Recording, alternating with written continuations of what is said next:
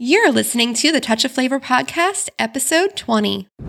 You're talking about putting your butt parts in my head where my brain lives. You know, in nature, only a handful of creatures mate for life. But isn't that, like, cheating?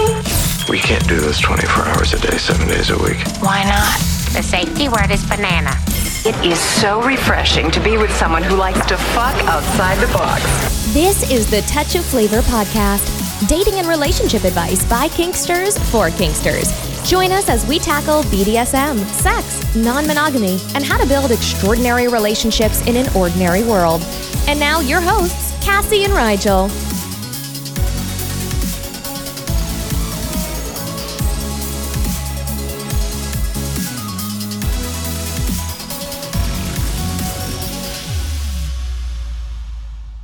Today I'm going to be talking to licensed social worker and sex therapist Tamara Pincus. We're going to be talking about coming out as non-monogamous. We'll be discussing the changes in society's views on non-monogamy, some of our own coming out experiences, why you may or may not want to come out, some tips on how to come out, and we'll also be talking about Tamara's new book called Polyamory. It's a book all about how to come out as non-monogamous to your friends, your family, and other areas of your life. Okay, today we're talking to Tamara Pincus. She's a licensed clinical social worker and a AASECT certified sex therapist who runs a private practice in Washington, D.C. She specializes in working with kinky, poly, and LGBTQ clients. Tamara has been active in the alternative sexuality communities since 1998.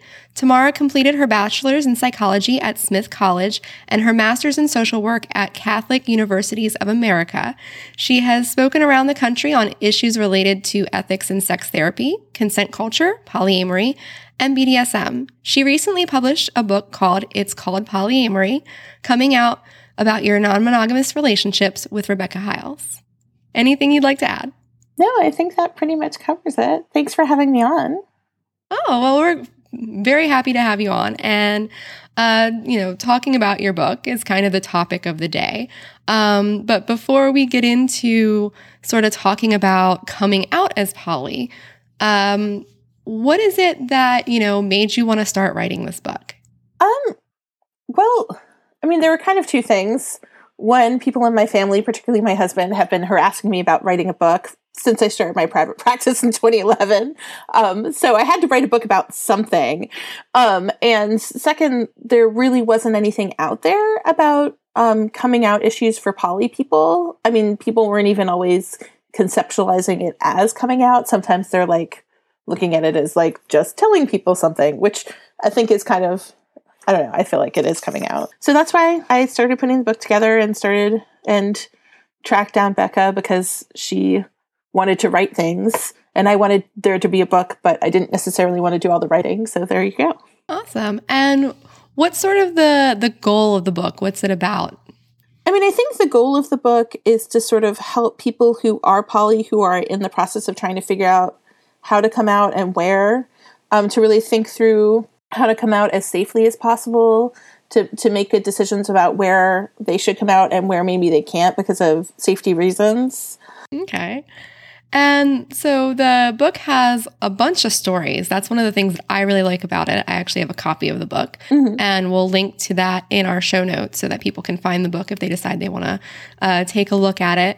But I really liked the fact that there was so many stories from so many different kinds of people, and kind of seeing how polyamory and coming out and just open relationships in general are very different for each individual. That's what I really liked about it. Was there anything from the book that you learned from doing interviews with different people and getting all those different stories? Was there anything that you sort of had like an aha moment about that, came from doing all the interviews? Well, I think the real aha moment for me was realizing that a lot of where people have a lot of trouble hearing people come out as poly is really when there's been an infidelity issue that's come up in their life personally. So if you're coming out as poly to somebody whose, parents had a relationship where there was infidelity, they're more likely to be triggered and to think you're doing something really wrong than somebody who hasn't had that experience. So I think that was an important lesson for me and like this sort of way that this comes together for people. Very cool. So have you come out before? All the time. Both purposefully and less purposefully. I mean, I think a lot of how I ended up doing this work was that I accidentally outed myself to the president of the Greater Washington Society for Clinical Social Work at a mixer thing. And that got me sort of known as the polytherapist really very fast after I started my private practice, which wasn't necessarily how I was planning on marketing myself, but it actually worked really well. But I'm definitely out in most places in my life. You know, I'm very out at work. I work for myself, which makes that easy to do. I'm out to my whole family. My husband's out to his family. My partner of 6 years is also out to his family. So, yeah, I mean, I'm trying to think of if there's anywhere I'm not out. We're out at school. I mean, we haven't really had a conversation with them about it, but we've showed up at events with, you know, like me and my husband and his girlfriend, and like we haven't tried to hide anything. And I like how you said like you are still coming out, and I think that that's something to keep in mind if you're in the LGBT community or if you're poly and you come out. Depending on how your situations change and the different areas that you are or where you're at in life, you will continue to have to come out because it's something that is not necessarily what people assume you are. So you can have that experience over and over again, not necessarily even consciously. Well, and I think sometimes consciously. I mean, I was at a training this weekend on how to do clinical supervision for social work. And I ended up coming out there because, I mean, they were talking about, you know, issues of cultural humility, which is their new buzzword for cultural competency. And people have this assumption when you're in these kind of environments that everybody is like married and has kids. And I mean, I think I started talking about the fact that my practice, one of our core populations is polyamorous people. But then people asked me, why did I choose that? And I was like, well, it fit really well with my personal identity. So yeah, I've had to do that recently. And I mean, I guess I could have stayed in the closet all weekend and it wouldn't have been a problem. But I feel like coming out in that way is really important to me politically and also important for my business. Overall, how has your experience been coming out in different various places of your life? You said like the school, you didn't have any problem. What about family and friends, things like that? My family has been pretty open. Like they're a little bit confused and they don't quite know what to do. Like my brother is getting married this summer and my husband is invited, but not my boyfriend of 6 years, even though they know him. And that kind of stings a bit. But I don't think that anybody's actively angry about it. My partner's mother is like, she was so upset by it that we were at an event that was like to celebrate him and she wouldn't talk to me. And so now there's this big rift in that family because she's so uncomfortable with him being polyamorous. So that kind of sucks. So it hasn't been easy for all of us all the time. And I do think that cultural factors make it easier for me. I come from, a white Jewish background where people at least like to think of themselves as pretty liberal and open. And he comes from a more religious African-American background, and that's harder for them. Yeah, I think that helps. And also just families in general can be very different. Rigel and mine, our coming out stories are very, very different. My dad was kind of like, cool, whatever makes you happy, right? And my stepmom's kind of like, it's not something I would do, but cool, whatevs. Whereas his family, it was almost like they felt they needed to do an intervention and sit down and have a talk with us. And his mother basically said that she would never recognize his other relationships that are not the marriage that he has. So it was a very different backgrounds that him and I come from, both as far as like his family's very religious. My dad is like a raging hippie guy who's an agnostic. So very, it can vary for everybody. And I think that recognizing when you're talking about coming out, how it can be different for you versus your partner is important. And I think that that's why we included so many stories in the book, because I think, generally when you read about polyamory, like all of the stories are the, upper middle class white experience. And we wanted to try and get some more diverse stories in there. So talking about sort of family, society, and everything, do you think society's view on non-monogamy has changed at all? I think it's moving a little bit, but I also feel like I'm not a good representative. I'm not a good person to ask that because I live in the bubble. I mean, I would say probably half of the new clients who walk into my office are, in open relationships already or interested in open relationships.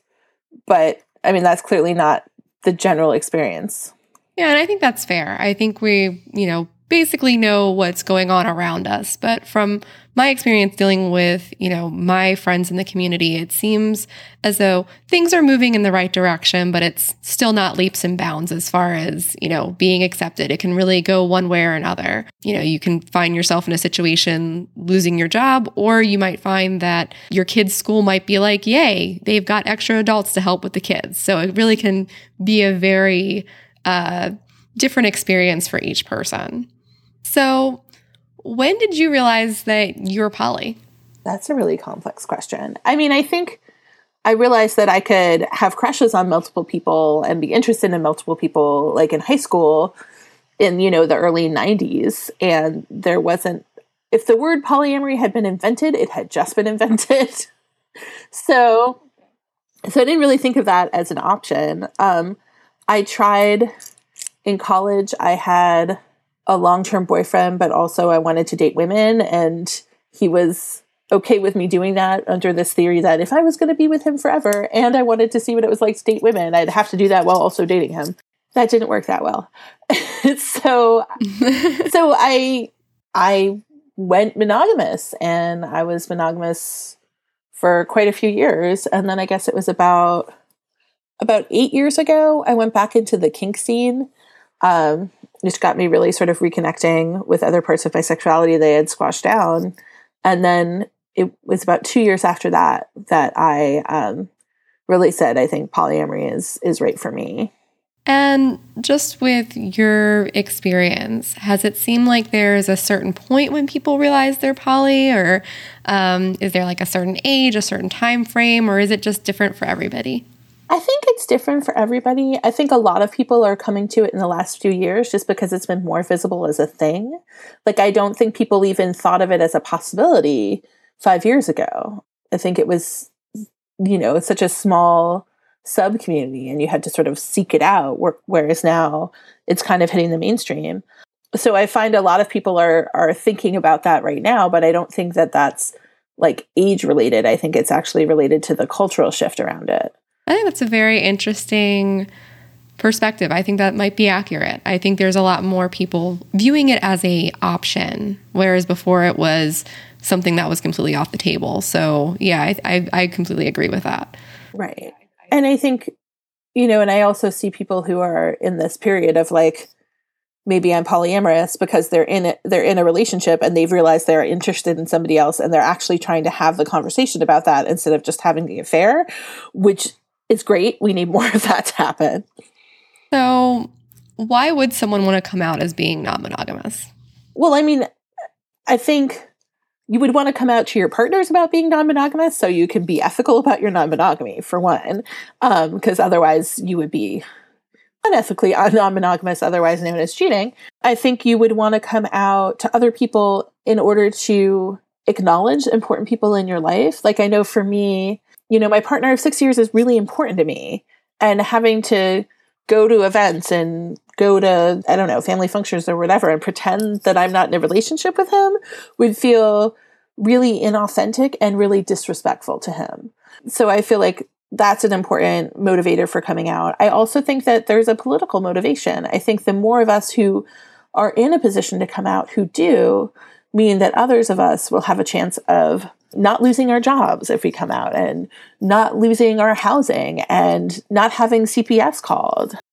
I think all of those are very good reasons. And you were talking about that, acknowledging your partner. And one of the things that I say a lot when people ask me about coming out as poly or in any kind of non-monogamous relationship is I want to come out because I want my partner to feel validated. And I think it goes to that whole idea of people don't really like to necessarily be the dirty little secret. It hurt. They don't like to, they don't like to be dismissed. I look at my partner, Amanda, who is very, very involved in my little man cub's life. And to have teachers or other parents see her as not a parent or not involved in our life as a partner, I think that would very much be something that would hurt her. Relationships, parenting, all those things are a lot of work. And to not have that recognition can really be painful. Right. I mean, and I think, like, for me, my partner isn't able to be out at work. So there's a lot of things that I can't go hear him talk, if he's doing public speaking. Or I guess if I did, I would have to pretend I don't know him, which I don't think I would be very good at. Like it's just, and it's painful. Yeah, I think that it's definitely a personal choice and a personal journey that each person has to kind of decide to do for themselves and where, because it's not necessarily just a coming out in one place. It's a coming out in various aspects of life, but it's a personal choice and is very different for each person. Right. I mean, and also, like, the risks are different. Like, if I come out at work, I'm fine. If my partner comes out at work, like, he could easily be fired. Yeah, there's definitely varying risk factors. So talking about those risk factors, if someone was to decide to come out, what are some general things to sort of, consider before coming out? What are like potential consequences? Well, I think it depends on who you're coming out to. Like, I mean, your parents can't do much except for try to write you out of the will or not speak to you.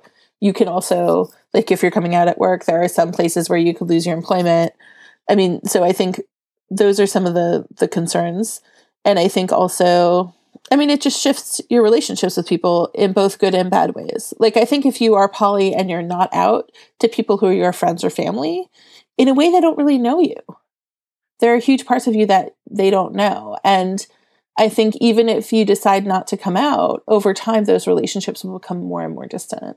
Yeah, I know for Amanda, with her parents, they do know that she's poly, but they're not necessarily fully comfortable with it. And she has to very often edit what she talks about when she's around them. And she often will be, will say that there is large portions of her life that her parents just don't know anything about.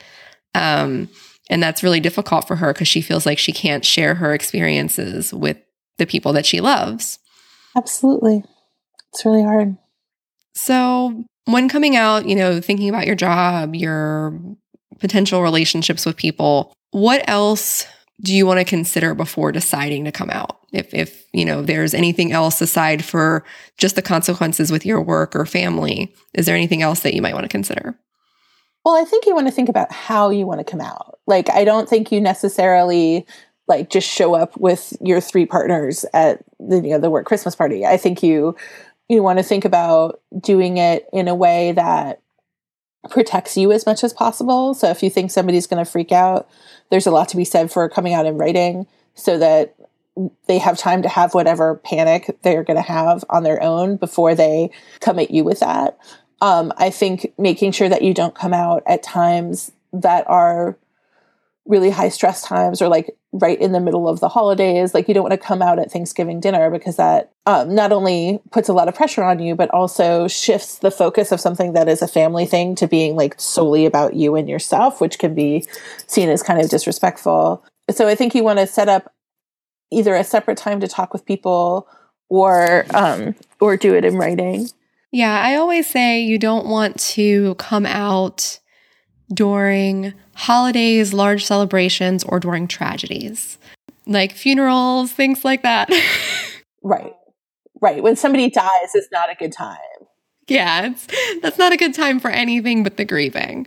And yet I also think like I think that's a reason to come out early, because if somebody dies and you have, two partners that you're really close to and you want them both to be there to support you and you can't, that really sucks. So you want to be prepared for that if at all possible. If somebody gets that close, you want to be as prepared as you can for what happened there. Yeah. So, and that's the thing, being able to be out it allows you to have more of your support system that you normally have. Right.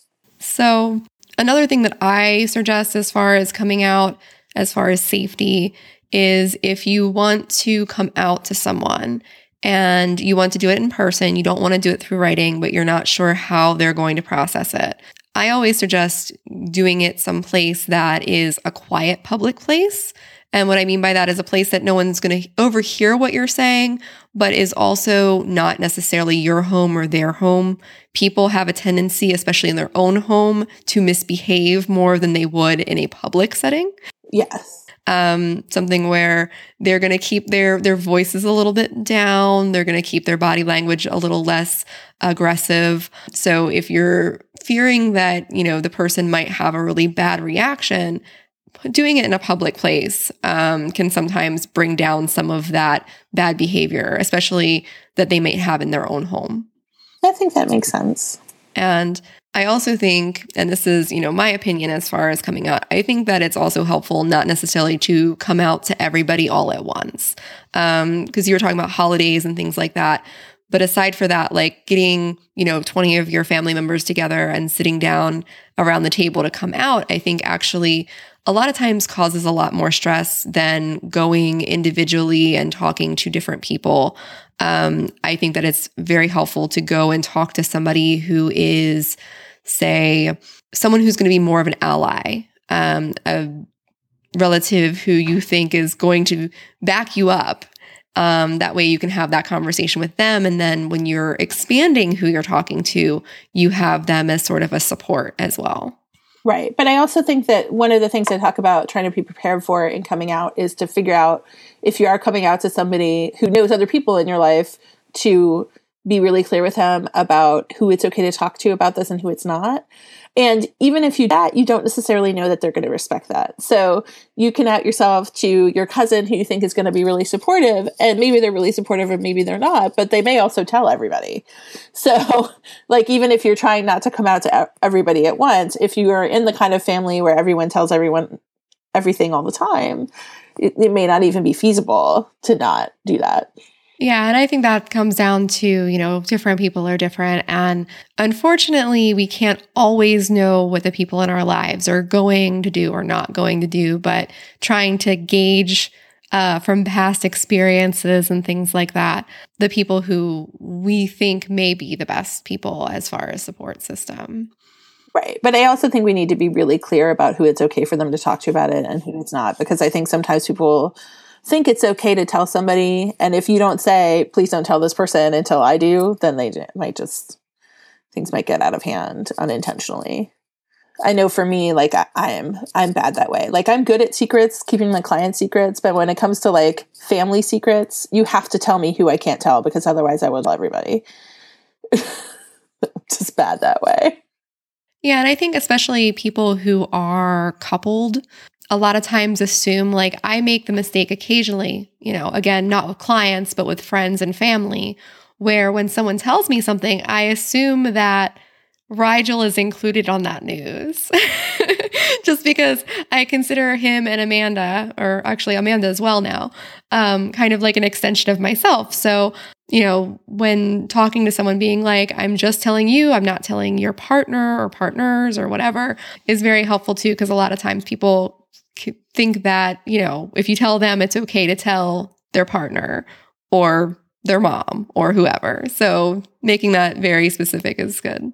So when someone's coming out, do you think it's something that just affects them, or is it something that can affect other people in their life? Well, I think absolutely can affect other people in their life. I mean, I think particularly their partners are affected by whether or not they're out.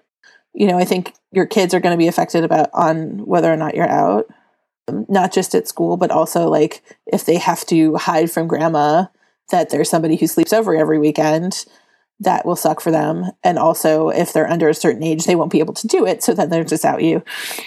One thing to keep in mind. Yeah, kids are little detectives. They a lot of times do figure things out. And if you tell them, they, when they're smaller, don't have a filter. So your kids can end up outing you if you tell your kids and you're not looking for them to tell other people. But I also think like it depends what language you use, because if you tell your kids like, you know, this is my friend who likes to sleep over, they're not going to necessarily think, oh, this is mommy's new lover. Like they're going to think, this is mommy's friend who likes to sleep over. And they're not necessarily going to say the things that are going to really out you to somebody else. So language that you use with them is important. Yeah, I think for the most part, kids kind of see things at face value. So what you give them is kind of how they perceive things most of the time. But occasionally, I will say, you know, depending on what language you use, they might use it, even if it's good language, in a situation where what you tell them they're going to think is okay to say. For example, my kiddo, years ago, I was out, but it wasn't necessarily something that we had told his school. And our girlfriend at the time was dropping him off at school. The administrator said, "Oh, who's this?" And he said, "Oh, that's C." We'll just use C. "And she's my parents' partner," which of course the administrator thought, okay, business partner or something like that. But then my son clarified and was like, they spend all their time with her and she spends the night. And so that can be one of those situations where they can sometimes shock you and say things not even necessarily meaning to talk about your relationship, but they tend to be very bluntly honest. So definitely keep in mind that what you tell your kids, especially if they're little, you might hear them repeat. So I think, you know, when you said that coming out can affect your partners, I think that it's a really good idea to talk to your partner before you come out about how you're coming out and if they want to be out. Because depending on how you come out, that will out them as well. So having a conversation around that, I think, is very helpful. Yeah. I mean, I've definitely seen a lot of issues arise when people start coming out to even just friends without telling their partner that they're going to come out to them. So all of a sudden their partner's like, surprise. So, yeah, don't do that to people. It's not nice. So what are some strategies as far as how to go about coming out, like actually like putting it into words to people in your life? I mean, I think for putting it into words, just being slow and patient in answering people's questions and making sure to mention over and over that it is ethical, because I think people get very caught up in this, like, and they'll say things like, it's sanctioned cheating. Yeah, no, it's not cheating if it doesn't violate the rules of the relationship. And just, you know, being patient with people while they ask questions. And it just takes time sometimes for people to really understand. Dan Savage always says that you should give parents like a year to just have their tantrum.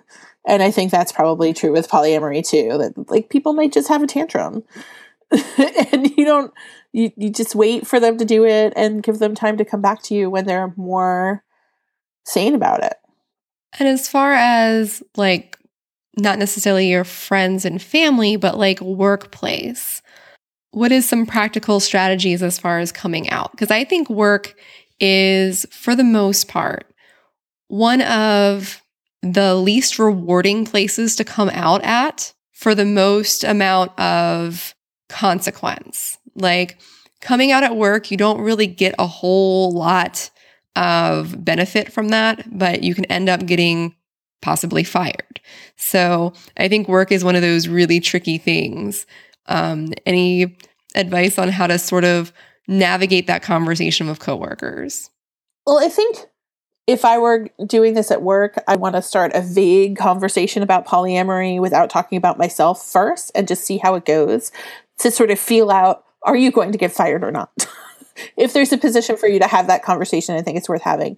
Then when you do come out, I wouldn't be like, sit down with your boss and have a conversation. What I would do is just have that conversation as a part of like the conversations that everybody has. So when somebody asks you, what did you do this weekend? You just don't lie.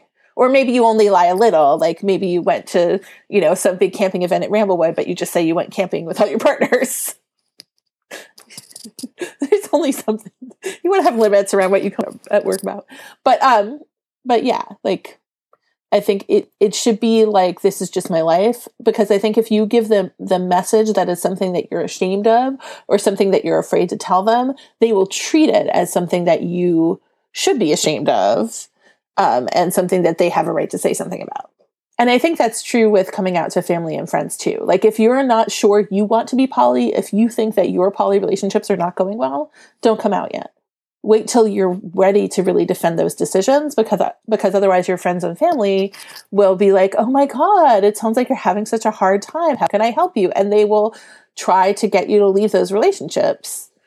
So you have to really think about where you're at emotionally with your own polyamory before you start telling other people.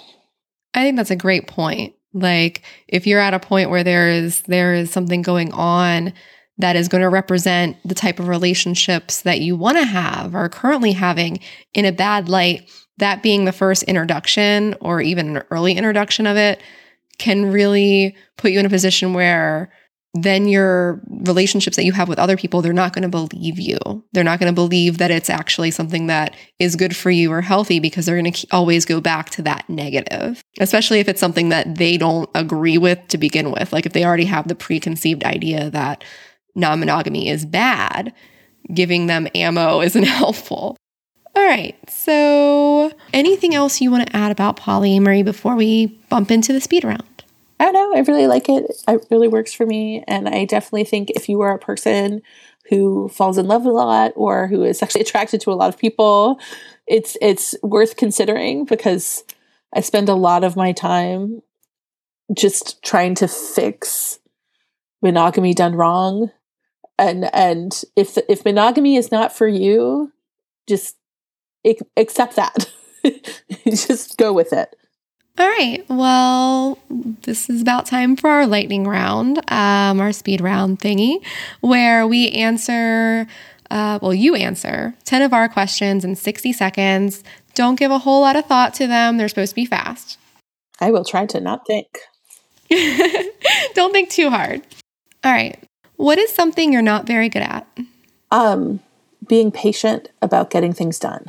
Tell me something that's true that almost no one agrees with you on. Snakes are the best pets ever. I love snakes. Best piece of relationship advice that you've ever received? When in doubt, be kind. I'm not sure that I've received that, but I've given it. 3 things you couldn't live without. I don't know. Maslow's hierarchy has at least 5: food, water, and shelter. Love is important to me. Okay. A book you would recommend for our listeners? The Gifts of Imperfection by Brené Brown. Also Come As You Are by Emily Nagoski. And they should also read your book. Oh, right. My book. See, I forgot about my book. So bad. I just had to bump you there. What is your biggest fear?